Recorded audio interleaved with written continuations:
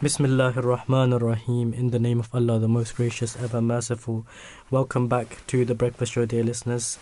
We will be, delving straight into our new segment of the morning, and we'll be discussing the weather as well. If Brother Halim, could you let us know a little bit about the weather? Yeah, as we can look outside our window, it's a bit of a depressing morning. It's going back to that normal, UK weather. UK weather. It's just a bit dreary. It's raining outside. Yeah. And it looks a bit depressing as well. You have to push yourself out of bed in these days, right? So today, the northwest will see a mix of bright spells and scattered showers. These wintry over the hills in Scotland and largely cloudy elsewhere, with showers in Wales and patchy rain for England. Tonight, the north will become largely dry and clear, but a few showers will linger in the far north of Scotland. Southern areas of the UK will remain cloudy with patchy rain, mainly in South England. So I think tonight we will still see this spell of rain continue. But tomorrow, Scotland will become gradually cloudy, with rain moving into the far north. The far south of England will be cloudy with patchy rain in the morning. Elsewhere, dry with sunny spells. And Friday, we will see a variable cloud and bright spells with scattered showers developing in the north. Saturday will have some bright spells in the west early on, but it will be mainly cloudy elsewhere. Sunday will be a brighter day with plenty of sunshine and just some patchy clouds around. So I think this week we will see plenty of rain, hoping it does clear up. Yeah. But it does say until Sunday it should get a bit sunny. Hopefully it does. Yeah. When it's sunny outside, you look outside the window, you feel a bit energized, and you want to get up, you want to get on with your day. You want to get on with your day, but then when you look outside the window and you see this, and you're just it just makes you a bit down. Yeah, you just have to push yourself to do everything right. And we have active. We've covered this topic as well quite a few times in the Voice of Islam as well, in the Breakfast Show. Yeah. How weather affects your behavior. Essentially, it's 100% correct. Yeah, we can experience it on our behalf, as in whenever it's sunny. You want to get up. Get on with it. You feel like you're missing out. If you see the sun outside, you feel like you're missing out. You want to get up and get on with your day. Because it's something we're essentially deprived of in this country. Yeah, it's true. It's true. And when it comes out, then, people all flock together and everyone just goes out. And everyone's in a good mood, smiling at you. And in the rain, everyone's head's just down, trying to avoid everyone. Yeah, that's how it is. That's just how it is. Yeah. So any interesting news articles this morning that have caught your eye?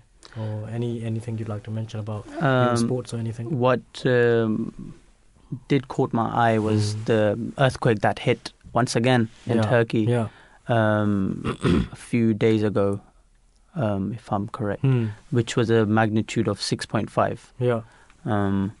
And it's quite worrying that yet again another earthquake hit in just a number of days. I think we should just all keep everyone in our prayers. I also saw a video which is quite eye-opening of the earthquake which just happened, which is a 6.5 magnitude. Yeah. It was a dash cam in front of the car, and you can literally see when the earthquake hit and the ground moving, which when seeing it really opens your eye that what people are going through. Definitely. Yeah. And the total death toll is more than 45,000. Yeah, there's still people under the rubble that they're discovering daily. Yeah, right? even some famous one famous footballer was discovered under the rubble. He used to be a former Newcastle United player, and they were looking for him for like a week, and then they knew he was in that part of the region, and then after 9 days of searching, they found him. Unfortunately, no. He found him under the rubble. So yeah, we should keep all our thoughts and prayers, go out to all the families and all the affected ones and their loved ones, and and as well as remembering them in your prayers. You can always go online. Many different charities working to support and provide aid and relief for Syria and Turkey.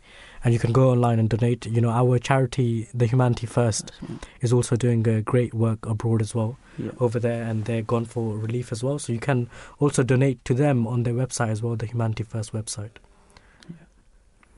As well as that, anything else? Anything interesting? the headlines in the papers, the Times, the headline is Putin signals the return of Cold War nuclear tests. So the Times reports Russia's president, which is Vladimir Putin, has suspended its participation in the New START treaty. So the last treaty signed with the US with the purpose of limiting the number and deployment of long-range nuclear missiles, warheads and launch platforms by both nations. Mr. Putin used his State of the Nation address in Moscow to accuse the West of starting the war. So he's basically accused the West of starting the war in Ukraine. Yeah. And this paper is basically against Russia. You know, Islam, the meaning of Islam, essentially it means peace, right? Itself, yeah. So we are completely against violence, right? We completely condemn it, what's going on over there, what, you know, Putin is doing, you know, having the war with Ukraine. We completely condemn it, and it is completely against our values, not just as Muslims, but as human beings as well. But, you know, in the way I see it, in my, you know, personal view, the way the media is covering everything, you know, they're just bringing forth, you know, we've been seeing for the last few months, it's just Ukraine, Russia, the war, completely. That's what the media is just portraying, right? Yeah. Rightfully so, in the sense that, you know, it is a thing that's going on. Yeah, and we should help those that are in need, those that are suffering. But, you know, the earthquake that's happened, you know, it's a natural disaster. Yeah. Some may even argue it's a sign from God, because in today's day and age, as us being Muslims especially, you know, we believe that the world is not going down the right path. People are straying from God, right? So some may even argue it's a sign from God, but, you know, whatever the case is, obviously Allah the Almighty knows best. But that the coverage for that, the people asking for, you know, charities, donations and everything, I don't see it as much. Yeah, in the media. In the media especially. Yeah, I agree. The way it's being covered, right? And maybe some will even say the death toll from the earthquake is higher from the war in itself that's happening in Ukraine. So ideally we see the earthquake being a bigger problem right now, definitely, which should be spread out in the media. Because we are a global community, and that's what we believe. And if not, we should strive to work as a global community. If we see our fellow brethren who are struggling, who are, you know, who have been affected deeply by the earthquake, they have lost their loved ones, they've lost their houses, millions of people have been displaced, right? But you know, we do see, for example, Qatar. All the temporary accommodation they had like 10,000 homes for the World Cup. They donated all of that. Yeah. But this news story, it wasn't covered that much. It wasn't covered in the media here. Yeah. That's correct. And also there's other countries that are sending mobile homes. Also, I think it was I think I forgot the country. Pakistan as well. You know, Pakistan is not a rich country, and the Pakistani rupee is going down day by day. But that's the thing. They have donated a substantial amount as well. Yeah, right. The beautiful teaching of Islam is that you see these Muslim countries, right? The beautiful teaching is that like for yourself what you like for others. Exactly. So if you put yourself in that situation, you will know what you will want at that time, right? Of course. So then you will want that for your brother also. So right now they're suffering, and we know if we put ourselves in that situation, what they will need. And Islam teaches us to go and put our hand forward and help those that are struggling. Of course. That's it, yeah. And, you know, in other news, you know, one of the topics that we'll be covering today is toxic gaming. In terms of that, you know, there's a new, I'm sure majority of our listeners are aware of the Harry Potter franchise. You know, it was the books were written by J.K. Rowling, and you know, and then they were turned into movies. There's now a game out in regards to the Harry Potter movies, and you know, a lot of people are boycotting it because some of the tweets that J.K. Rowling made back in the years were a bit, you know, controversial. Some may argue transphobic.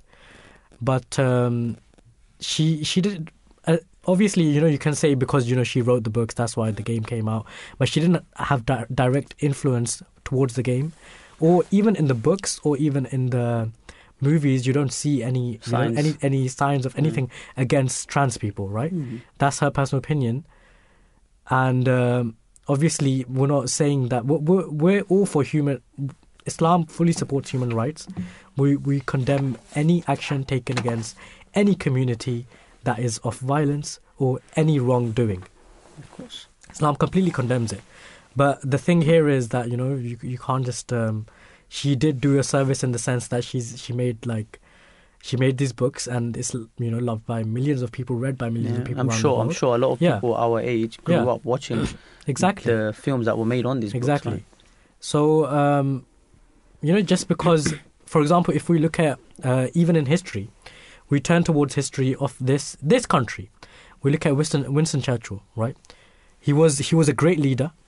He led Britain to victory in many different battles. For example, the Battle of Waterloo. And but the thing is, we should cover all the aspects of history, right? Like his past was quite checkered as well. It is proven from history as well that he did many atrocities as well, atrocities of war, right? But these sort of things aren't covered. But both sides of the story should be covered. Islam, the religion, it teaches to follow the middle path, right? Always, you always look at the middle path, the right path. You look at both sides of the story. You can't just be biased, right? That is the true teaching of Islam, and that's at the Voice of Islam. This is what we're always trying to cover, and we're always trying to tell our listeners and everyone to look into this and always try and follow the middle path. Yeah. And in other news, there's a headline about a Mormon church. Mormon church fined over claim it hid 32 billion of investments. 32 billion of investment. So the LDS and its investment firm Ensign Peak Advisors used shell companies to hide a 32 billion stock portfolio. The US Securities and Exchange Commission said Ensign Peak will pay a £4 million penalty and the church will pay $1 million. So they, the story basically covers that, they created around 13 shell companies. And they've been hiding, 32 billion, right? Over 32 billion in investments.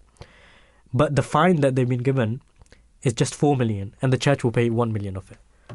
So, the reason I mentioned this headline is because, we see day in, day out that the money in this, and this wasn't in terms of dollars, this is an American news story, but day in, day out, we see that the money in this, not just in our country, but, the Western nations especially, the leading world countries, that they're first world countries, right, not third world countries, it's not fully being utilized properly. The money of the people, who fund the government, who fund everything else through tax, rightfully so, but, a lot of the money that we see around the world, it doesn't get answered for. And in the way I see it, a lot of the money, for example, we've spoken about this quite a few times earlier as well. A lot of the money that was wasted on useless PPE and those COVID kits that went to waste, and it was in the billions. And the track and trace system, that was in the billions as well, billions of pounds, and it was an unsuccessful system. No one's answered for it. People should be held accountable for their actions. That's just one of the things that I just wanted to mention. That people should be held accountable, whether they are government officials, whether they are MPs. Everyone should be held accountable for their actions, because that is, the just and the correct way to do things. And Islam teaches justice. Islam teaches justice in the sense that if you look at the Old Testament, there it teaches an eye for an eye. If you look at the Bible, the New Testament, turn the other cheek. These are the teachings. So one is like, on one extreme, one on the other extreme. Islam teaches the middle path, that you should, you can, Jazao sayyitum bimisliha, right? That is a verse in the Holy Quran, essentially means that you should give the punishment or the equivalent of what has happened to you. But فَمَنْ أَفَى وَأَصْلَحَ فَأَجْرُهُ إِلَى اللَّهِ. Whoever forgave, his reward will be with Allah the Almighty. He will find his reward there. Islam completely always teaches the middle path. Anything else that's caught your eye in the news, or if we can I know you're a football fan. We can discuss that a little bit if you want to mention anything. Yeah, we can. Of course, yesterday I think a lot of football fans must have watched the Champions League, that the two football matches that happened yesterday. One was between Liverpool and Real Madrid, and it was quite an exciting game, to be honest. Yeah. Real Madrid did win 5-2 at the end, but Liverpool were leading 2-0 in the first around 15-20 minutes, which is a big thing. So a football team doesn't hardly come back after being down 2 goals, and especially at a football pitch which is known for its hostile atmosphere, which is at Anfield.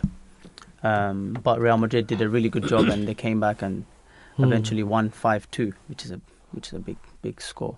But they are the better team, no? Yeah, this season you could say Liverpool are having a very bad domestic season, but in the Champions League they always do turn up. But yesterday we thought in the beginning they did turn up, but it ended very badly for them. Yeah, we have other games coming up today. Also in the Champions League, City is playing Leipzig and Inter Milan versus Porto, so it should be another interesting night for Champions League. Another interesting lineup of events. Yeah. So, dear listeners, we do hope you've been enjoying the breakfast show so far. It is a live interactive show, as we have always mentioned. You can call in at 0286877878 or tweet us at The Voice of Islam UK. We'll be taking a very short break, and then we'll be delving into our first segment of the morning. Don't go anywhere, and please do join us after the very short break. The Holy Quran states, Allah is the light of the heavens and the earth. An-Nur is that being through whose light a physically blind person sees, and a person who has gone astray finds guidance. It is that being who is apparent and through whom all things are manifested. His being is apparent in himself and makes things evident for others as well. The true light is God, which can be perceived in everything by those with insight. However, one who is devoid of spiritual sight cannot see it. A believer is firm on the belief that the universe that can be observed, as well as the universe that cannot be observed, is created by God. In order to give an understanding of this light, God sends His chosen people who spread the Nur, which comes down from the heavens throughout the world. The promised Messiah, on whom be peace, writes, that light of high degree that was bestowed on perfect man was not in angels, was not in the stars, was not in the moon, was not in the sun, was not in the oceans or the rivers, was not in rubies or emeralds, or sapphires or pearls. In short, it was not in any earthly or heavenly object. It was only in perfect man, whose highest and loftiest and most perfect example was our Lord and Master, the chief of the prophets, the chief of all living ones, Muhammad, the chosen one. Peace and blessings of Allah be on him. The Holy Prophet, peace and blessings of Allah be on him, set the most excellent example and the highest standard of Nur, which was established as a reflection of the light of God, and which will continue till the day of judgment. The Nur he received was conveyed to his companions and established excellent morals amongst them, so much so that he likened them to the stars. After the Holy Prophet, peace and blessings of Allah be on him, the reflection of God's light was the promised Messiah, on whom be peace. This was due to complete subordination of his master. Not only did God fill the promised Messiah, on whom be peace, with Nur, that was sent down more than 1,400 years ago, he also granted him the station to spread this Nur. The promised Messiah, on whom be peace, wrote that no one knew him, and God compelled him out of his solitude, and told him that he would bestow upon him honor and make him renowned all over the world. It is a way of God that when he adorns someone with Nur, he manifests it to the world. After all, when the worldly light has a capacity to spread, how can the light of God stay hidden? A new station, the Voice of Islam, with live discussions, religion and culture. Understand the true teachings of Islam with the Voice of Islam. Bismillahir Rahmanir Rahim. In the name of Allah, the most gracious, ever merciful. Welcome back to the Breakfast Show, dear listeners. And we will be getting straight into our first segment of the morning, where we'll be discussing the NHS. And we do have, an interesting lineup of guests for you guys as well, that we will be interviewing as well. So in terms of what the story holds is that tens of thousands of nurses and nearly 12,000 ambulance workers went on strike Monday over pay and working conditions in the biggest walkout in the 75-year history of Britain's National Health Service. Escalating industrial action comes after years of falling wages, stretched budgets and staff shortages that have left the NHS in a state of crisis, with waiting times for treatment at a record high at the same time. An ageing population needs its service more than ever. That unhappy mix is fueling a boom in demand for private health care from a much broader swathe of the UK population than ever before. A fundamental shift for a nation with one of the world's best-known universal health systems. So, in terms of that, I myself personally, can attest to this as well. Attest to the waiting times. So my father, recently we had to take him to A&E, and he had to get some blood tests done. It was kind of an urgent thing as well. So we went in at like 10:30 at night as well. And by the time we got home, the hospital was about, you could say, 20-minute drive away. By the time we got home, it was 4:30 in the morning.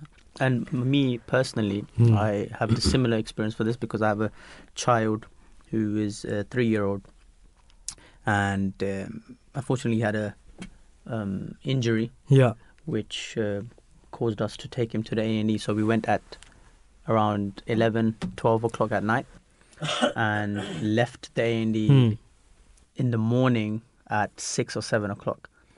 So the waiting times are... And children, they're supposed to be at the top priority as well. Because they're in pain, they're exactly.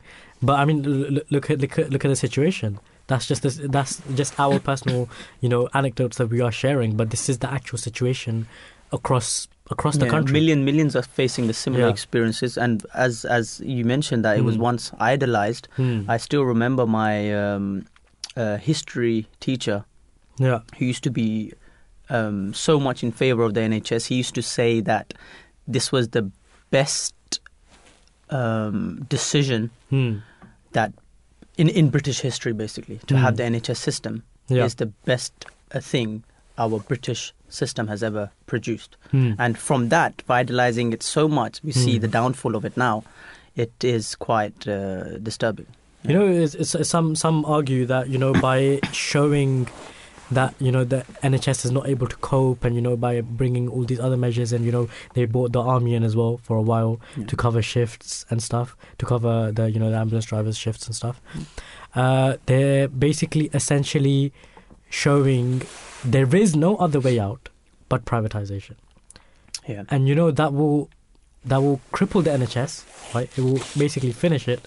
And the NHS still is, it is such a amazing system for this country as well. It's such a blessing for our country that we should, adhere to as well. Especially for the people who cannot afford as much as others. Of course. Right? Of course. And if it does end up going to the route of privatization, then a lot of people will be struggling. Definitely. And we see the rise in everything nowadays, from milk to eggs to water. And then on top of that, if health is privatized, it will be really hard for the majority of the people to manage.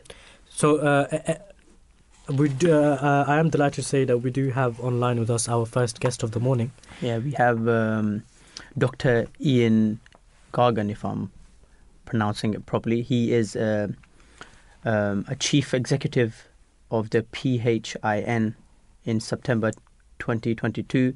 Ian has extensive experience as a medical doctor and qualified psychologist. He has worked in the public and private healthcare sectors with leading organizations driven by data to improve patient outcomes.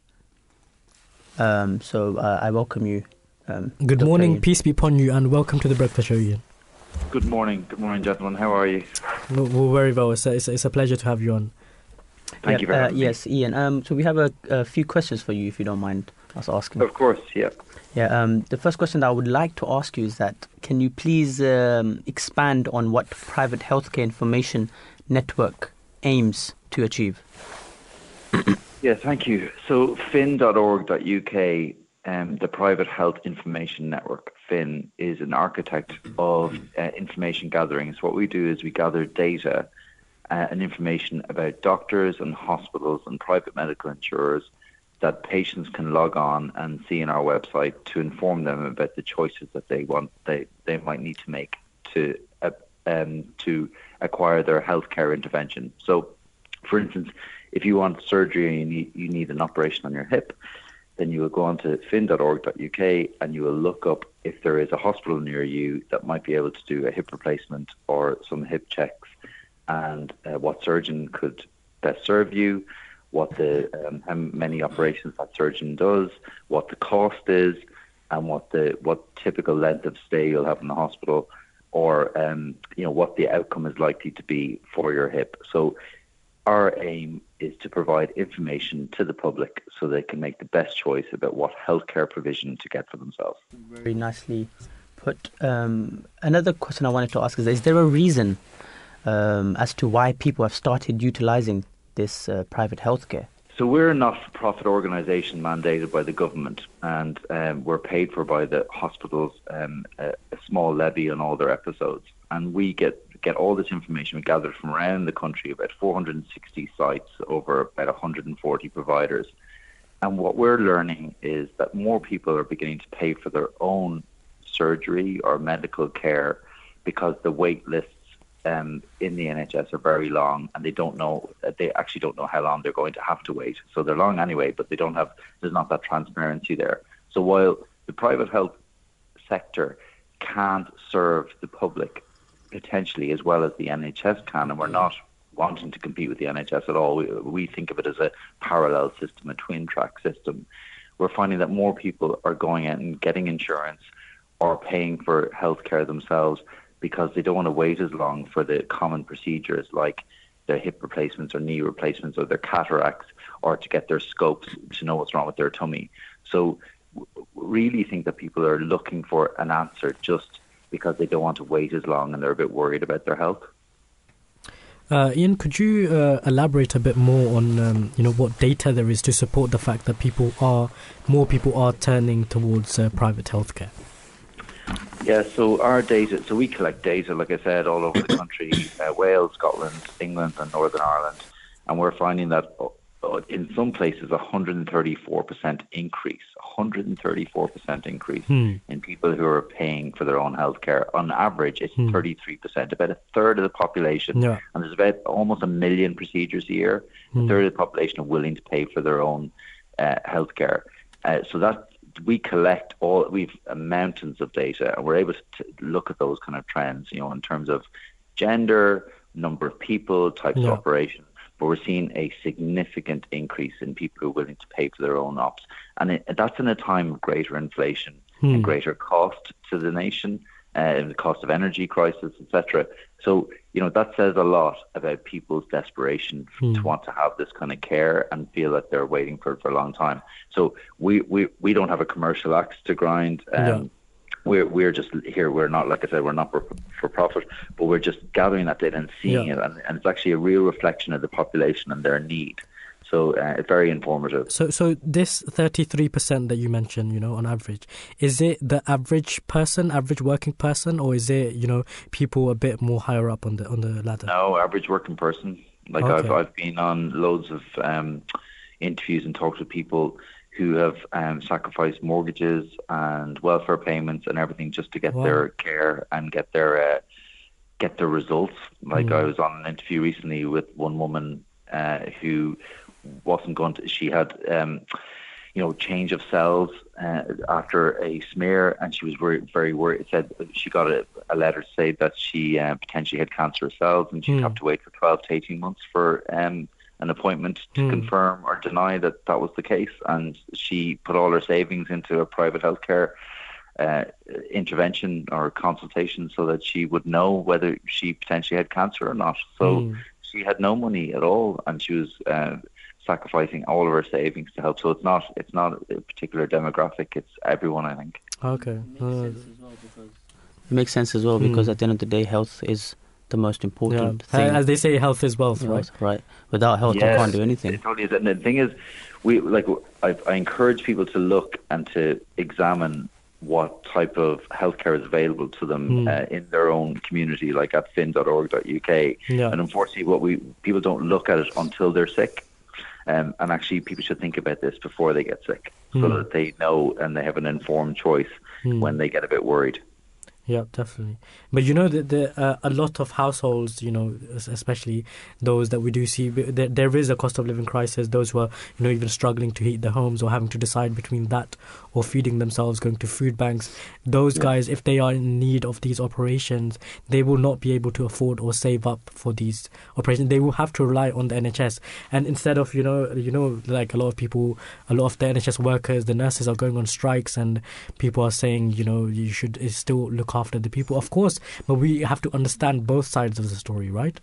Yeah, totally. And I've worked as a doctor in the public and the private system, and I completely endorse the NHS. I had to use the NHS myself last week in King's College, and they were able to see me after 3 hours. The NHS still serves. It's still it's a blessing as well for us, right? Oh, it's amazing. The NHS is amazing. We're here as the private health information network, the Fin. We collect data about the private, but we work in partnership with the NHS, and we share data between ourselves. So I think that your listeners shouldn't think, if you need an operation, you need to go private because of the wait list. It's only wait list for certain things. The NHS is still your first port of call. They're absolutely brilliant.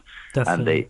And they serve the community amazingly. So this is just another option for people to be able to get that. Yeah. So just one last question, before we let you go. In terms of public versus private healthcare, what sort of predictions do you see in the near future?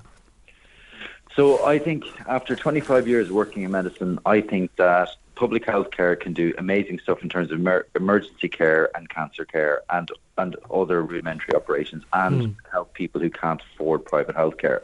I think the private healthcare organisation can help supplement what's going on in the National Health Service and be able to do some of the what we call rudimentary operations and interventions to unburden some of the wait lists in the health system. So my prediction for the future would be that private healthcare can help or supplement and subsidise what's going in the public system so that the wait lists can get shorter.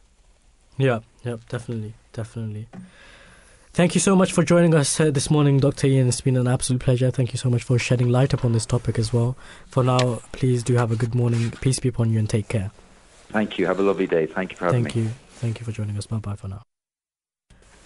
So, that was Dr. Ian Gargan from the Private Healthcare Information Network. And, he explained how, a lot of people are having to resort to private healthcare. due to how the NHS is being underfunded. I think the main thing he did mention was that why they are moving towards private health because of the long waiting of the waiting list. And we all witness to that because we experience it in our lives. Also, I think the booking an appointment, the system for that is also a bit of an issue. As we all know, when we have to book an appointment for the NHS, we have to wake up in the morning, right? And there's a short slot of time in which you have to call. Otherwise, you're going to miss out on the appointment. And if you do get an appointment, if you manage to get through to the GP, then somehow the appointments are already booked, and that's another big hassle. No, but you know the thing is, like, we can't necessarily blame the system. It's because they are understaffed, they are underfunded, and they have so many patients, they can't deal with it. So instead of, we should be supporting the NHS in every possible way that we can. So, we will be interviewing another guest as well after the news. I'd just like to, read out some figures for you guys in terms of that. So, at the end of November, a record 7.2 million patients in England were waiting for non-urgent medical care treatment on the NHS. This spanned diagnostic tests and scans, procedures such as hip and knee replacements, as Dr. Ian mentioned, but also cardiac surgery, cancer treatment, and neurosurgery. More than half of those on the list had been waiting up to 18 weeks, and about 400,000 patients had been waiting for more than a year, according to data from NHS England. To avoid joining waiting lists, more and more people are paying for their own private care and taking out health insurance. In the second quarter of 2022, the number of patients paying directly for private healthcare increased 34%, with the same period in 2019 to reach 67,000, according to, as we spoke to Ian from the Private Healthcare Information Network. This figure revealed a 184% jump, and it's a 153% increase in self-pay for knee replacements and 42% rise in private cataract surgery. So, these are just some of the figures that, really put into perspective the crisis, essentially what the crisis the NHS is in, because a lot of people are having to resort. They have no choices. Like he mentioned, as a lady, the lady that he mentioned, she put all her savings into, because obviously no one wants cancer. Health is wealth, right? Of course. If you can be rid of it, no matter how much it costs you, you are saving your life, essentially. You are saving someone else's life. And he said someone had to, they gave up their mortgage as well for it. So, the NHS is in crisis as well. In terms of what we can do as well as, being Muslims as well, the teaching of Islam is that if you treat others like brothers and strive to give them their dues accordingly, as we were mentioning earlier in the news segment as well, we are all brothers of each other, brothers for each other, and we should like what we like for ourselves, for our brothers as well, and give them their dues accordingly. Then the system of the world will never go wrong. And when it comes to claiming one's right, one should seek recourse through lawful means rather than through protests and strikes. In times of the promised Messiah, if an Ahmadi took part in a strike, the promised Messiah would reprimand him and express displeasure upon this act. Yeah, of course, and also the Quran teaches against this kind of disorder. Yeah. In chapter 2, verse 12, it mentions, "Create not disorder on the earth."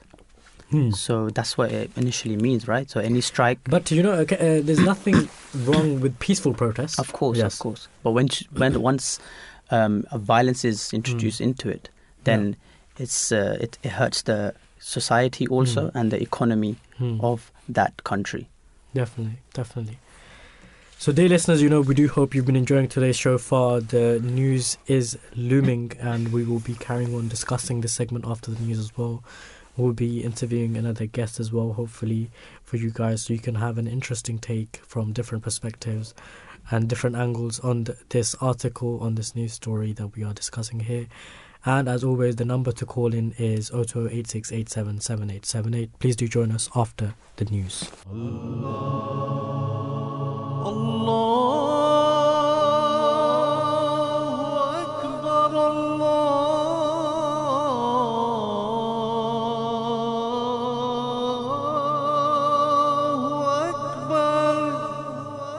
listening to the Voice of Islam Radio, broadcasting on DAB and via the internet 24 hours a day. Bismillahir Rahmanir Rahim. In the name of Allah, the most gracious, ever merciful. Welcome back to the Breakfast Show, dear listeners. We were, discussing our first segment of the morning. Britain's NHS was once idealised, now its worst ever crisis, fueling a boom in private healthcare. So, what does Islam mention in regards to this? In regards to this topic that we've been discussing, regarding the strikes that nurses have been going on, His Holiness Hazrat Mirza Masroor Ahmad, the fifth Caliph of the Ahmadiyya Muslim community, may Allah be his helper, has said that the main cause behind strikes was the failure to give others their due. Governments and employers do not fulfill their responsibilities to their subjects or employees, and vice versa, which is the cause of tension. And Islam also mentions that we should hand over trust to those who are entitled to it, right? Definitely. And loyalty to one's nation is part of our faith, as we all know, right? And I think we should put those people in power who are deserving of it. Of course. And those that are going to be progressing the country and be in competition with the higher countries around the world. So if the government at that time is not doing anything about it and they're not progressing and we see a downfall, then maybe it's a time to have some changes in that country. So, but it does not mean that we should resort to violence acts and protests and strikes around. Also, His Holiness Hazrat Mirza Masroor Ahmad has mentioned that it should be remembered that even where protests or strikes are conducted peacefully, without recourse to criminal damage or violence, it still can have a very negative effect. This is because even peaceful protests often result in a loss of millions to the economy of the nation. So, as we discussed before, as initially, it does have an effect on society and the economy of that person. And His Holiness explained it beautifully. And in my personal opinion, for example, the Prime Minister, if we take him, for example, the Prime Minister, the leader of our nation, he's a billionaire, right? His salary is the Prime Minister's salary is like 160, 170 odd £1,000 a year, as well as having a billionaire status, right? He can't, he can't put himself in the shoes of someone who's having to struggle between either heating their house or deciding whether they want to go to a food bank, or whether they have to go to a food bank, or whether they have to skip a meal, right? He can never fully understand that person. And obviously, we pray that, the leaders of our nation do understand what is going on in the country, what is look after all the people, right? And give everyone justice and give the due rights. As His Holiness rightfully mentioned, it's because people go on strike because they're not given their due. So we were discussing that a bit further. So we do have online with us our second guest of the morning, David Furness from Independent Healthcare Providers Network. David Furness, he is IHPN's Director of Policy and Delivery, having worked as Senior Policy Advisor at NHS Improvement, covering areas such as choice and competition, acute care policy and community service. Good morning, peace be upon you, and welcome to the Breakfast Show.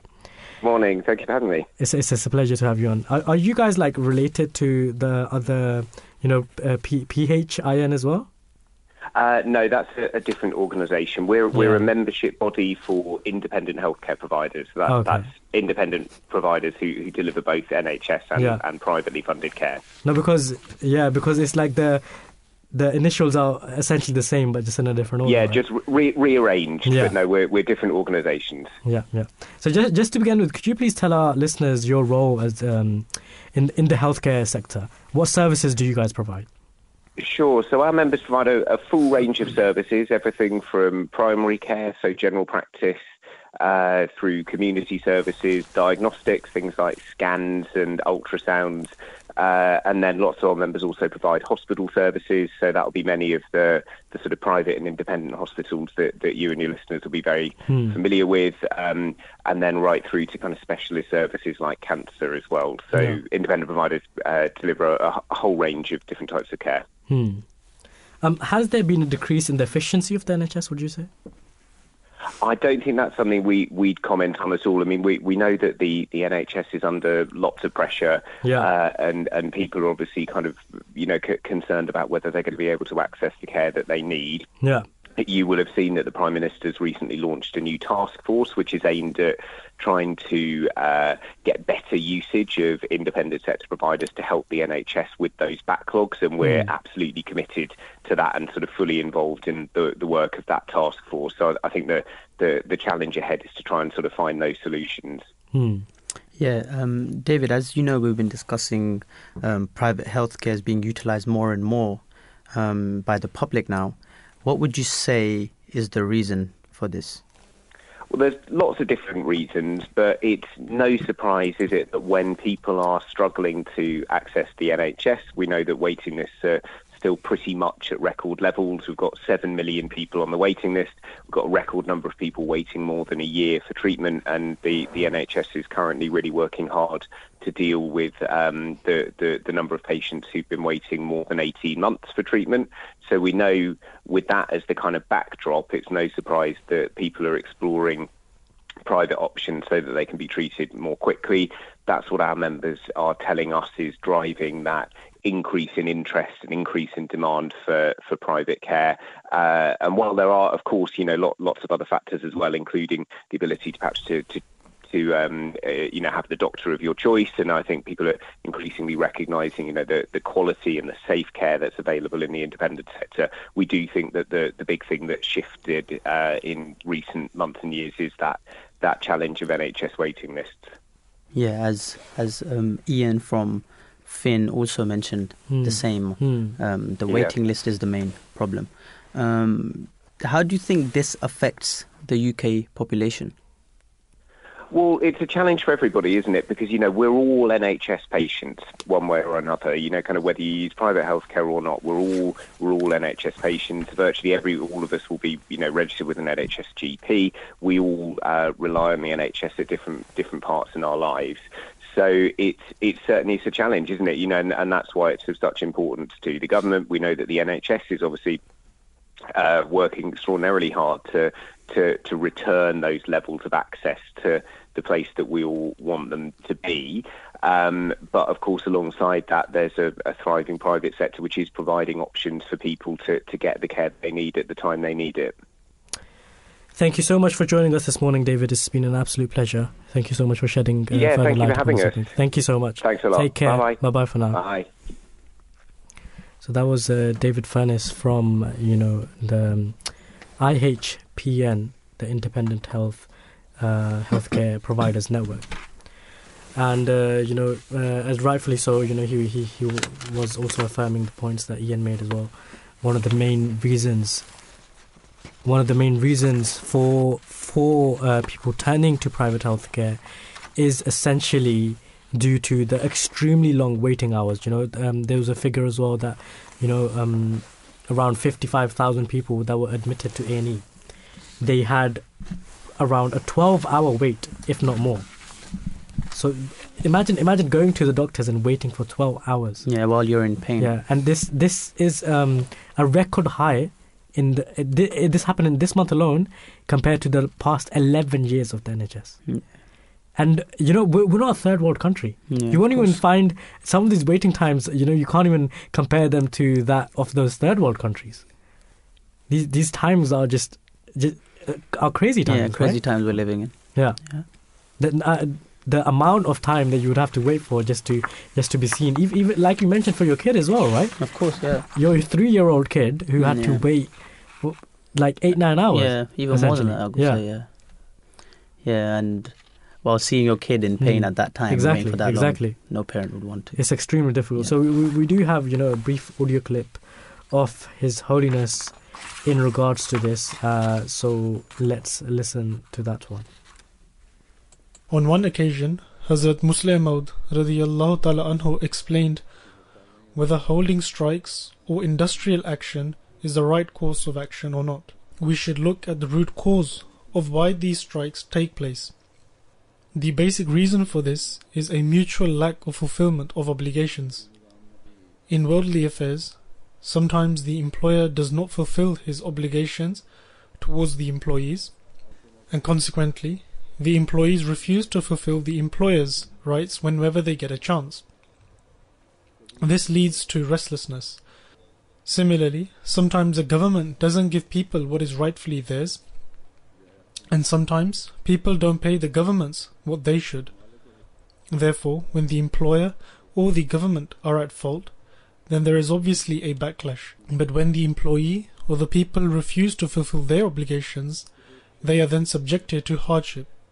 And so this is a vicious satanic circle of the worldly affairs that we are entangled with.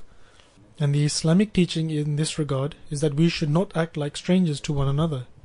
If we treat each other as brothers and try to fulfill our obligations, then the system, even the worldly system, runs very smoothly.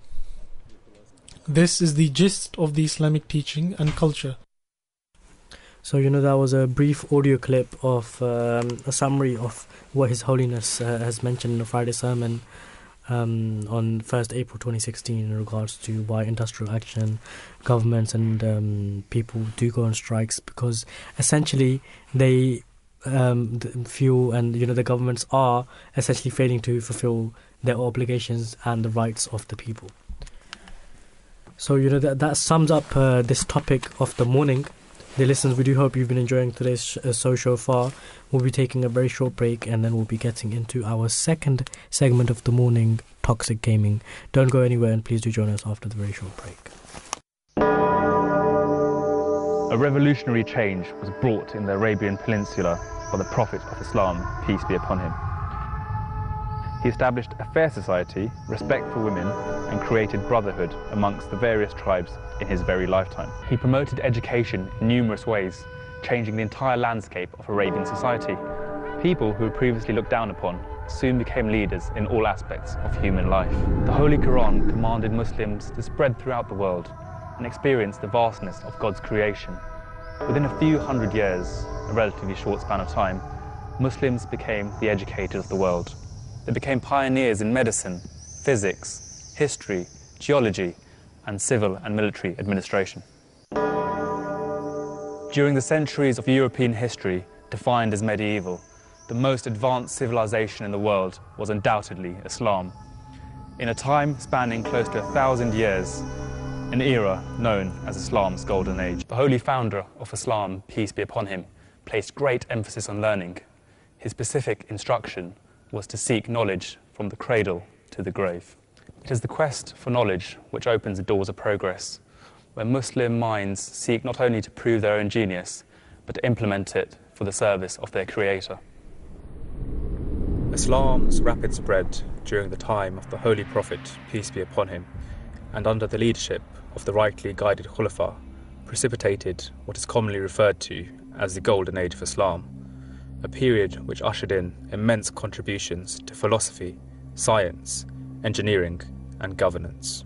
The development of modern medicine, astronomy, and mathematics, the refinement of algebra and trigonometry, and the use of optics in a physical manner are all legacies from the Islamic era. Muslim scientists brought both knowledge and application into inventions which are still pertinent to modern life today. Small tools ranging from scissors all the way up to complex water-powered pumping machines and standardized weighing scales were all invented by Muslim scientists. Indeed, their legacy lives on, but it's not just through the machines themselves, but also the words, many of which are derived from Arabic origin. Words include algebra, algorithm, alchemy, and camera are all derived from root Arabic origin. In the 8th century, Khalid the goat herder noticed his excitable animals had eaten red berries, which led to coffee production and the early Arabic drink, al-qahwa. This surfaced in Europe at the first Venice coffee house in 1645, making it the world's favourite hot beverage today. In the 8th century, Jabir ibn Hayyan devised and perfected the distillation process using the alembic still, which is still used today. Muslims were producing rosewater, essential oils, and pure alcohol for medical use. Today, distillation has given us products ranging from plastics all the way to petrol. Early 13th century, Al-Jazari was the first person to use a crank, which transmits rotary motion into linear motion. His machines were able to raise huge amounts of water without anyone lifting a finger. Muslims also pioneered use of alternative energy through windmills and the construction of dams and water reservoirs. The invincible designs of 12th century castles of Syria and Jerusalem were imitated in Western lands, with key features like round towers, arrow slits, barbicans, and battlements. Muslim architecture techniques of the 8th and 10th century, such as rib vaulting, the pointed and horseshoe arch, were the main inspiration on which Gothic architecture was based. These techniques enabled European architects to overcome problems in Romanesque vaulting and are prevalent in surviving Gothic architecture all across Europe today. More than 1,000 years ago, in a darkened room known as Gamara in Arabic, Ibn al-Haytham observed light coming through a small hole in the window shutters, producing an upside-down image on the opposite wall. This early pinhole camera has led to the camera we know today. In the 13th century, Ibn al-Khaldun traced the rise and fall of human societies in the science of civilization, recording it all in his famous book, Al-Muqaddimah, or Introduction to a History of the World, which forms the very basis of sociology and economic theory today. The Holy Prophet Muhammad, peace be upon him, said, "He who issues forth in search of knowledge is busy in the cause of Allah till he returns from his quest." In this hadith, travellers emphasised in relation to the seeking of knowledge, and the emphasis on movement intertwined with knowledge refers to the pilgrimage to Mecca. This emphasis on movement alongside knowledge seeking became a dominant cultural aspect of medieval Islam. Perhaps one of the most famous explorers of all time, Ibn Battuta travelled over 75,000 miles in 29 years' time through over 40 modern countries, compiling one of the best eyewitness accounts of the customs and practices of the medieval world. Muslims were also the first people to commonly hold the idea of a round earth. In the 11th century, Al-Idrisi was commissioned by the Norman king of Sicily to make a map. He produced an atlas of 70 maps called the Book of Roger, showing the earth was round. Al-Idrisi also made a globe out of silver to further stress the point. Maths, known as the language of nature, has been an integral part of Islamic science, as well as developing existing Greek concepts like trigonometry and giving us the numerals we use today. In the 8th century, Al-Khwarizmi introduced the beginnings of algebra, and it was developed into a form we still use today by many Muslims who followed him.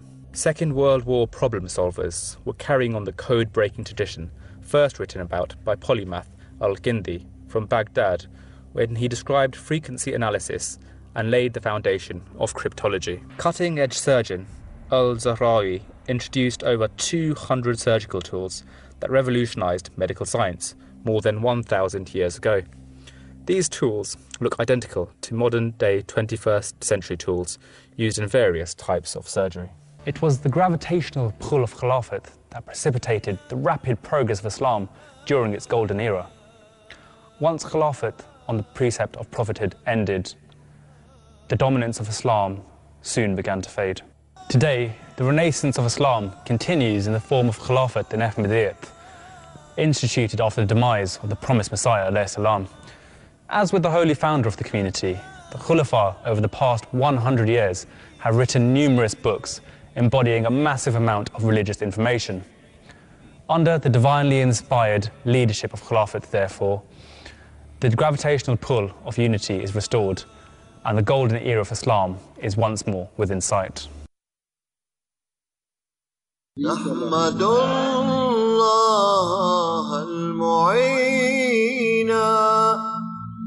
Hazrat Mirza Masroor Ahmad is the present head of the Ahmadiyya Muslim community, the most dynamic international community within Islam. The community was established by Hazrat Mirza Ghulam Ahmad in Qadian, a small and remote village in India. He claimed to be the expected reformer of the latter days, the one awaited by all major world religions. Founded in 1889, the community has continued to spread throughout the world, flourishing under Caliphate, the system of spiritual leadership established after the demise of the Holy Founder. The current successor of this movement, Hazrat Mirza Masroor Ahmad, continues the work of the Holy Founder to revive the spiritual and moral state of mankind. The movement embodies the benevolent message of Islam in its pristine purity, a movement that preaches peace, universal brotherhood, and submission to the will of God. Ahmadi Muslims have earned the distinction and reputation of being a law-abiding and peaceful community. Within a century, the movement has reached all the corners of the earth and has been recognized and praised by the global community. Love for all, hatred for none. Those words from your third Khalifa are more important, more crucial, more essential today than they have ever been. And of course, the Ahmadi have always practiced this peace-loving philosophy. I am gladdened and inspired by the fact that the Ahmadis not only preach a message of love, friendship and understanding, but practice it fully in the way you include and invite others to share your gathering. An injunction to love all and to hate none is the avowed guiding principle of the Ahmadi life.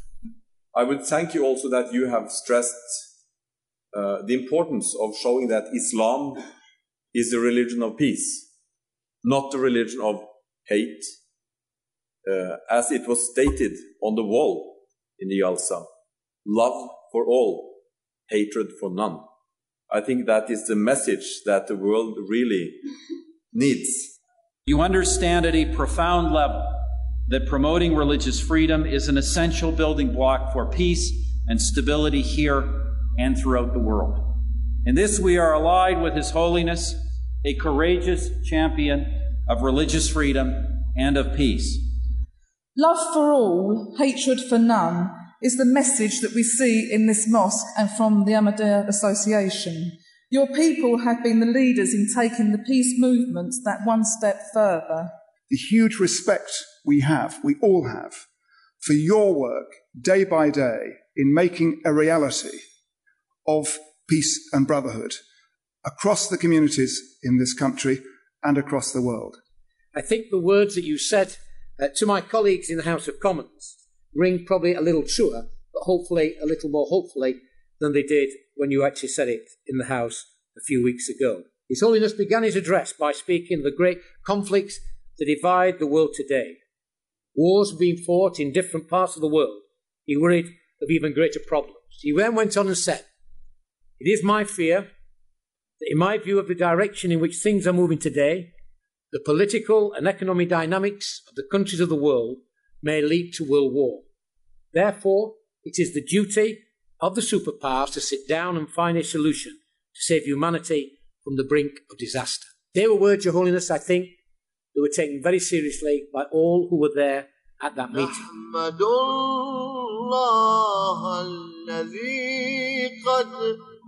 Wherever the movement has been established, it endeavors to exert a constructive influence of Islam through social projects, educational institutes, health services, Islamic publications, and the construction of mosques. These endeavors continue, despite the bitter persecution that the community suffers in some countries. We need all the goodness we can find in today's world, and I applaud you for your contribution in Britain and worldwide to community cohesion and the enjoyment of diversity that is such a precious asset. And wherever Ahmadis live in the world, you are renowned for enthusiastically participating in the larger community and peacefully living alongside people of all faiths, languages, and cultures. And I would like to pay an additional tribute to the work being done by Ahmadis in raising standards in Africa, and particularly in education. Yes, Britain has welcomed the headquarters of the Ahmadis in this country, but it hasn't become something that's become, as it were, a closed sect in Britain. It's become a community that has sought to reach out to all of us. And that's very important, because the best way to break down the barriers of misunderstanding and prejudice is for that contact to happen, and I thank you for that. The Ahmadiyyan community contribute hugely to interfaith forums, to the richness of our community, and that is the same that's reflected across our nation. But what I would like to pay tribute to you as well this evening is the contribution that you make to wider society, the important charitable causes that you support, not just for your own communities, but for the wider communities. And that is to be acclaimed and that is to be applauded. His Holiness, Hazrat Mirza Masroor Ahmed, the present head of the community, continues in his effort to unite people from all faiths and cultures by promoting interfaith dialogue and religious freedom. He has travelled extensively to spread the message of peace and to remind everyone to respect the rights of other human beings. During these tours, His Holiness has met world leaders from the Far East to Europe, from North America to Africa, discussing the economic, social and political problems facing the world today and how to create peace and justice in the world. He has also met religious and community leaders in order to share common values and core ideals universal to all religions and cultures, with a view to improving the moral state of mankind and creating an atmosphere of love and affection. From young to old, he compassionately listens to the ordinary man, regardless of race, colour or religion. He has personally initiated social projects and schemes to alleviate poverty and human suffering. His concern is not just about the well-being and moral state of the members of the Ahmadiyya community, but of the great human suffering of mankind at large. The Ahmadiyya community knows only that Islam, which is the Islam of love and affection, offers a real message of peace and security. Bismillahir Rahmanir Rahim. In the name of Allah, the most gracious, ever merciful. Peace and blessings of Allah be upon you all, dear listeners. Welcome back to the Breakfast Show.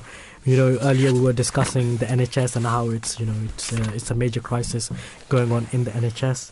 And now we'll be swiftly moving on to our second segment of the morning. Toxic gaming tackled by Ubisoft's unique police alert system. So some of you might not be aware of Ubisoft. Ubisoft, they're like they create games and stuff. They're like a gaming company, you could say. They made quite a few famous games, such as Assassin's Creed and stuff. So in terms of the story, rape jokes, racism, bullying. If you picked up a controller or scrolled a mouse to dabble in some online gaming, then you've likely come across plenty. The gaming industry, like others where people interact online, has been trying to figure out how to get grips with behavior like this for years. Ubisoft, makers of major franchises like Assassin's Creed and Rainbow Six, has now signed a first-of-its-kind deal with police and tried to tackle the issue for its players. The hope is for the agreement to start a conversation with the industry and see others follow suit. So what are your thoughts on this topic, brother? I think it's a good thing that they've tried to tackle this, because I think it's really common nowadays, because a lot of games are being played online. Definitely. The majority of the people not knowing each other. I wouldn't say it's I would say it's more common nowadays because there's more games and there's more gamers. Yeah. As in, the industry's grown a lot. Yeah, the industry's grown a lot. But even back in the day, say 10, 15 years ago, when you yourself or I used to would play online games, there was always toxicity. Yeah, always. Always. I think to tackle that, it initially comes down to the upbringing of the child, because from a young age, in Islamic, if we look at Islamic perspective, right, if we are taught lessons to the child from a young age, teachings of Islam, they will initially follow it as they grow up. So, for example, we hear, you just mentioned at the beginning, rape jokes, racism, bullying online, right? What does Islam teach? If we teach our kids from a young age, speak a good word or be silent. That's one of the narrations of the Holy Prophet, peace and blessings of Allah be upon him. So if these things are mentioned to your kid at a very young age, and you tell them that, look, this is what our prophet or our teaching says, they will maybe keep that in mind while growing up or while communicating with other people. Definitely. And then we will see less of these things happening in the world. So social media and memes. Of course. If you're not aware of what a meme is, it's like a funny picture with like a little bit of a story of what's going on. These sort of things, they're so prevalent and have a very big impact, and they're so accessible to young children as well, especially. And they essentially teach them that ridiculing, looking down upon your friends, or making these hurtful jokes towards them is essentially proving the more you're hurtful towards someone, the closer you essentially are. That's basically what it teaches you. A lot of the stuff it basically puts out the picture that if you do that, then you are very close, essentially. So that has become a stigma, it's become a notion, and it's what's not just in online gaming but found in the world today as well. Yeah, all over social media. All over social media. They call it harmful banter. Yeah, you can say. Yeah, but it's not the correct path. Yeah, it's definitely not the correct path, because you don't know what the other person is essentially going through, right? They could have mental health issues, they could be in depression, and you could, we find these cases that, there's so many news articles every now and then that a person, due to cyberbullying, has committed suicide. Right? And the rates of suicide nowadays, we can see it's had skyrocketed. Exactly. Yeah. And essentially, the person who is doing the bullying, the cyberbullying, he has, obviously, in Islam, suicide is frowned upon. It's not allowed, right? You're not allowed to take your own life. But the person who has done the cyberbullying, the person who has ridiculed someone, they have a hand to play in that person's death. Yeah. And Islam, there's a very basic, simple hadith, a saying of the Holy Prophet, peace and blessings of Allah be upon him, that we're taught at a very young age. Sibabul Muslimin Fusuq, that a Muslim shall not, swear towards other Muslims, right? Or Man la yarham la yurham. Yeah. This is another very basic hadith that children are taught, that if you do not have mercy on someone, you will not you will not have mercy on yourself. Or even the narration of the Holy Prophet, where it says a Muslim is such that where another Muslim is not harmful of him through his tongue, through his hand. Yeah. Exactly. So that is the definition of a Muslim. Yeah. Right. And Islam, we are Voice of Islam. We're going to speak about Islam, but Islam is not just a religion to one people. Exactly. Right? It is a universal religion. For example, the Old Testament, it came for the Jews, the Israelites, right? The New Testament, it came through for Christians, for Christianity. Even Jesus, peace and blessings of Allah be upon him, even mentioned, I'm not here for everyone, right? I'm just here to guide you guys back, right? But nowhere does Islam claim this. Islam claims, and Islam is a universal religion. Yeah, exactly. It is a way of life. And the teachings that it's given us, it's for the whole of mankind. The whole of mankind. And even the problems that we're going to face in the future, it has already taught us lessons for it. Maybe we might not know now, and we might not know what problems we're going to face in the future. But Islam and the Quran has already mentioned the outcomes and the way to tackle these problems in the future. Islam, Islam also mentions, there is also a narration of the Holy Prophet, peace and blessings of Allah be upon him, that every child is born a Muslim, right? It is only the environment, only his surroundings that make him go down a path of, say, Christianity, Judaism, atheism, whatever you may have it. But essentially, he is born because it's not just a religion; it's a concept. It's a way of life, right? It's a universal religion. Yeah, it's inclined towards your nature, right? Exactly. So everything that you hear from Islam, right? It basically you are moved towards it because it's inclined towards your nature. So what sparks gamers to indulge in such toxic behaviors? Yeah, I think decades of research suggest that video games often influence players in a positive way, which we do know, because it increases psychological well-being, enhances problem solving, and it also progresses your other skills, and even increases interest in STEM fields, as mentioned.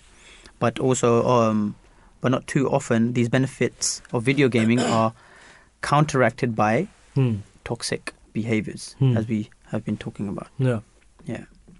So we do have we did manage to record an interview with one of our guests in regards to this, a doctor who is a research psychologist, Dr. Rachel Cowart. So let's listen to that one. We do have online with us our guest of the morning, Dr. Rachel Cowart. She has a PhD and is a research psychologist and the research director of Take This. She is a world-renowned researcher on the uses and effects of digital games, including their impacts on physical, social, and psychological well-being. Good morning, peace be upon you, and welcome to The Breakfast Show, Doctor.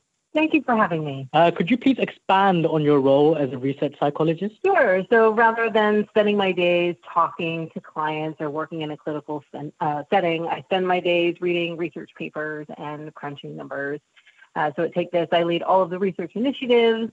We serve the gaming industry, but also game players, gaming communities. And currently my work is focused on looking at kind of the darker sides of these communities, so the prevalence of what people often call toxicity and hate and harassment in gaming spaces. Thank you. And what impact does toxic gaming have on individuals' physical, social, and psychological well-being? It's a great question. What we often refer to as toxic behavior, which could be anything from kind of annoying somebody with spamming the same message over and over, or it could be something more serious like hate speech or harassment. These have a range of mental health impacts, both short and long-term. So it can be short-term distress, for example, and in the most extreme cases, we can even see symptomology associated with post-traumatic stress disorder. And how can we encourage a healthy relationship with the gaming? Games should just be one of many things that we do. I always go back to this framework that was put forward by Amy Orban. She's a psychologist that works at the Oxford Internet Institute, and she calls it the digital diet. So it should just be one of many things that we do in our lives, and if it starts to cause distress, if it's starting to cause more harm than good in our lives, then that's when we start to seek help and think about the role that it's playing. And if you don't mind me asking, do you have any personal story or personal anecdote to share with us in regards to maybe, how you have tackled or seen toxic gaming? Oh, yes. Well, as a non-man in the gaming space, I've definitely experienced my share of hate and harassment. That's one of the things. Yeah. It's interesting because there aren't a lot of really good strategies apart from blocking and reporting within the game platform, and or not using your microphone so people don't know that you're not a man in the gaming space. So we have a long way to go in terms of how to best combat these things in gaming spaces. But I think the important thing is knowing that there are tools available to at least kind of protect your peace and try as best as you can to put yourself in a bit of a bubble. Definitely. This is a bit of a controversial one, but, some people might say that, this happens online all the time. So if you should just get even, and you should just, if someone's saying something, you should just say it back. But obviously, that is not the correct path. So what's your advice on this? No, that is not the correct path. Actually, research shows the best way to extinguish the behavior is to have an ally call it out. So if I am somebody saying something awful to me, and the person who's saying something awful to me, let's say, is a male, having another male come in and say, hey, that's not okay, what you're doing here, is actually the best way to extinguish the behavior. So it's not just continuing to escalate the situation, which is what would happen if you just give it back to them. But use the tools provided to you to block, report, meet, all that stuff, but also have an active advocate, be the change you want to see in the world, so to say. It also applies in the digital space. And, it occurs a lot more in our youth today, that obviously a lot of youth play online gaming, obviously older adults do as well, but it's mostly youth. And they are picking up on these habits as well, because our previous generation used to do the same. So what's your advice for them to be in a more safer environment? Oh, to be in a safer environment. I mean, again, I would go back to, be aware of the tools you have to make the space better. And you are also, you have the power of changing the space. If there's an environment that you're in that's particularly awful, not all game spaces are created equal. Some are absolutely lovely. If you're in a space that makes you feel uncomfortable or is awful, move to a different space. And that doesn't necessarily mean you even have to move to a different game. I'm not saying don't play certain games, but surround yourself with people who make you feel comfortable. Games are supposed to be fun. They're not supposed to be awful. So find a social community, right, that supports and makes you feel good. Yeah. And any last words of wisdom you'd like to share with us? Just be an active advocate and, stand up for others in this space. And it's really easy to just ignore it, but that does not, make anything change. So be active. Definitely. Thank you so much for shedding light upon this topic and joining us this morning. For now, peace be upon you and have a good day. Thank you. Thank you. So that was Dr. Rachel Cowart, just discussing some of the points that we also touched upon in terms of toxic gaming and how, it is very harmful and how it can affect one's mental health and mental well-being. So, in terms of Islam, in this era more than before, society is engulfed by satanic influences. As we were speaking earlier about social media, it can harm a person's faith and take them on the wrong path. In addition, pornography, drugs, online gaming, gambling, immoral and inappropriate relationships, going to nightclubs and many other things amongst those satanic influences which are entirely harmful are taking people away from God Almighty. Thus, the Jamaat, the community, the Ahmadi Muslim community, has a fundamental role to guide Ahmadi Muslims away from immoral and improper activities. His Holiness, the fifth head of the Ahmadi Muslim community, may Allah be his helper, advised that Waqf-e-Noor boys, those boys that have dedicated their lives, their parents have dedicated their lives to the service of Islam and its community, should not waste time playing video games, but should instead develop the habit of reading books. Further, they should avoid all things that promote indecent behavior, including inappropriate films. His Holiness emphasized the need for the highest standards of truthfulness and integrity. Further, His Holiness also, has warned the risks associated with games like Fortnite, and has repeatedly done so on a number of occasions. I remember there was this news article of a boy in Pakistan. He played PUBG quite a bit. Yeah, that's a game similar to Fortnite. It's similar to Fortnite. It's a game, and so he got really angry at his mum or his sister or something like that once, and he killed them. He killed them thinking they would revive. They would come back to life. They would respawn. How old was the kid? The kid was he was old. He was old enough. He was 16, 17, I believe. And this just goes to show how much it affects the mental psyche and how these games can because at that time I think the brain of the child has not fully developed either. They say that. No, but as in these things do affect them because maybe they're not fully aware of everything at that time. No, and he laughed it off after as well. That was mentioned in the article. And the thing is, these things, they affect your neurochemistry, right? People get hooked. It is an addiction as well. Yeah, of course it is. A lot of people, they'll just end up gaming for hours on end, and it sucks you in. Like social media as well. It sucks you in, and it's like an endless rabbit hole that you keep they say that down. Dopamine is released every time you receive a text message. That's why you keep turning your phone, seeing if you've received the text messages. Even if you don't have any message, or if you're on TikTok, even if you're bored, sometimes you won't even be watching the TikTok, you'll just be flicking up with your thumb. Sometimes you put your phone down, saying to yourself, okay, I'm not going to pick it up, and then but you don't realize, and you're scrolling once again. Exactly. That's what. So it's a really dangerous thing. I think kids at a very young age, certainly, my personal opinion is that I'm not in a favour for giving them these kind of devices at an early age. When they are fully mature, then they should be allowed to have access to these kind of things. Like we always come back to this point that Islam is a religion of the middle path. It teaches everything in proportion, in everything appropriately. And the thing is, if you don't teach your child the right and wrongs, right? If you, for example, if you deprive them of something as well, right? If your child sees that everyone else, for example, the child, say, is 12 years old.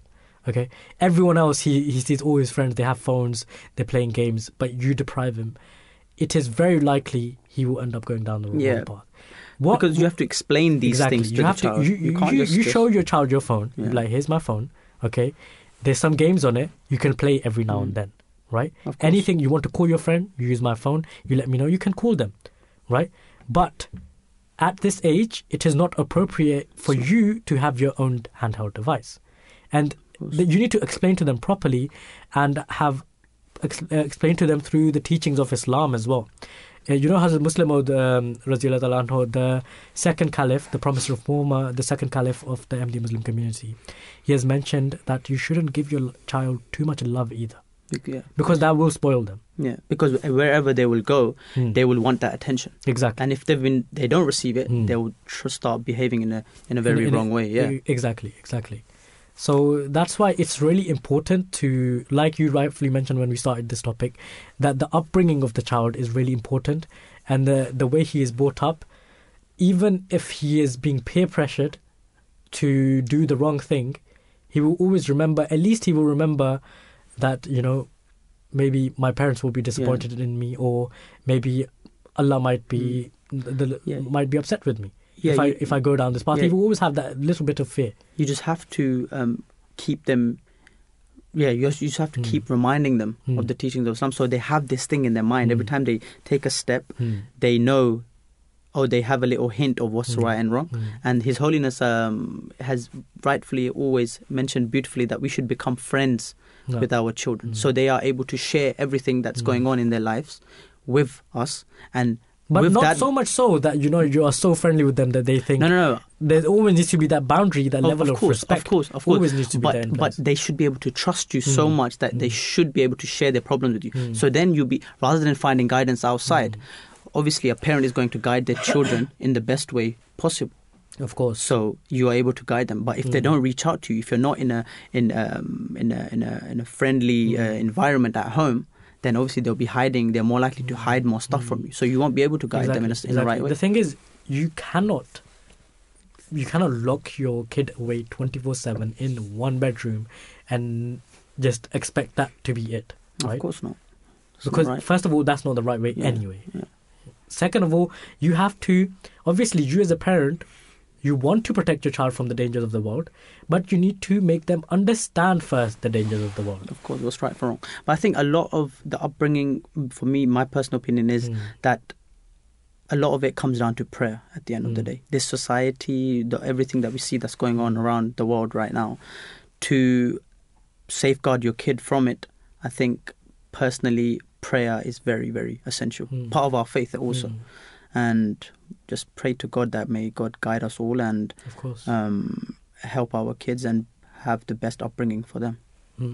And you know, I have nephews as well that live with me. They're young. They come home from school and they're like, they go to a Christian school, so they're like, like Jesus is Jesus God? Who is Jesus? They have these questions. Kids will always question. Always. That's in their nature. But you know, you need to explain to them, like, little by little, and just explain to them what our beliefs are. And obviously as they grow, you know, you explain to them a little bit more, and you just instill with them what our beliefs are and what the way of Islam is. It's good. Islam even promotes critical thinking, exactly, right? Exactly. So you've got to question it. Yeah. And by questioning, you're going to end up realizing what's right and wrong. Exactly. And Islam says, look, you should question. You should question your faith. And with God's help, God will guide you to the right path, essentially. Definitely. We do have a brief audio clip in regards to this, so let's listen to that. As a Waqfino or as an Ahmadi child, you should spend not more than 1 hour watching TV, right? That is enough for you. And then at least 1 hour to 1.5 hours we should play outside. Not play a game on your television with your remote game player. You should go outside in the field, play soccer or some other game, right? And also read some books. So, you know, just to reiterate what His Holiness has mentioned, you know, just that obviously you can, you know, play a bit of online gaming, but that shouldn't be the main focus. You should go outside, you should mingle, you should play games outside as well. You should you can play football, or you should also indulge in reading books as well to increase your knowledge, because there is a very fundamental prayer in the Holy Quran that is found as well, that Rabbi zidni ilma, that oh my Lord, increase me in my knowledge. And as we're speaking about the right path, the middle path, you should continuously ask Allah the Almighty for His help and ask Him to guide us on the right path. So, dear listeners, we are drawing to a close to today's show. We hope you've enjoyed it, and I would like to just thank the producer Munib Mirza and the researchers Maria Sheikh, Marjala Ahmed, Nawira Khan, and obviously our tech department Aqib Ahmed. And my co-presenter, brother Halim Ahmed. As always, it's a pleasure to present here at the Voice of Islam. And if you do have any questions, you can call us at 02868778 or tweet us at the Voice of Islam UK. Voice of Islam holds many different shows during the week as well. There's a Weekend World, or there's Drive Time as well. So try and listen to those shows, and try and do give us a call and do join us. For now, peace be upon you and have a good day. Assalamu alaikum wa rahmatullah.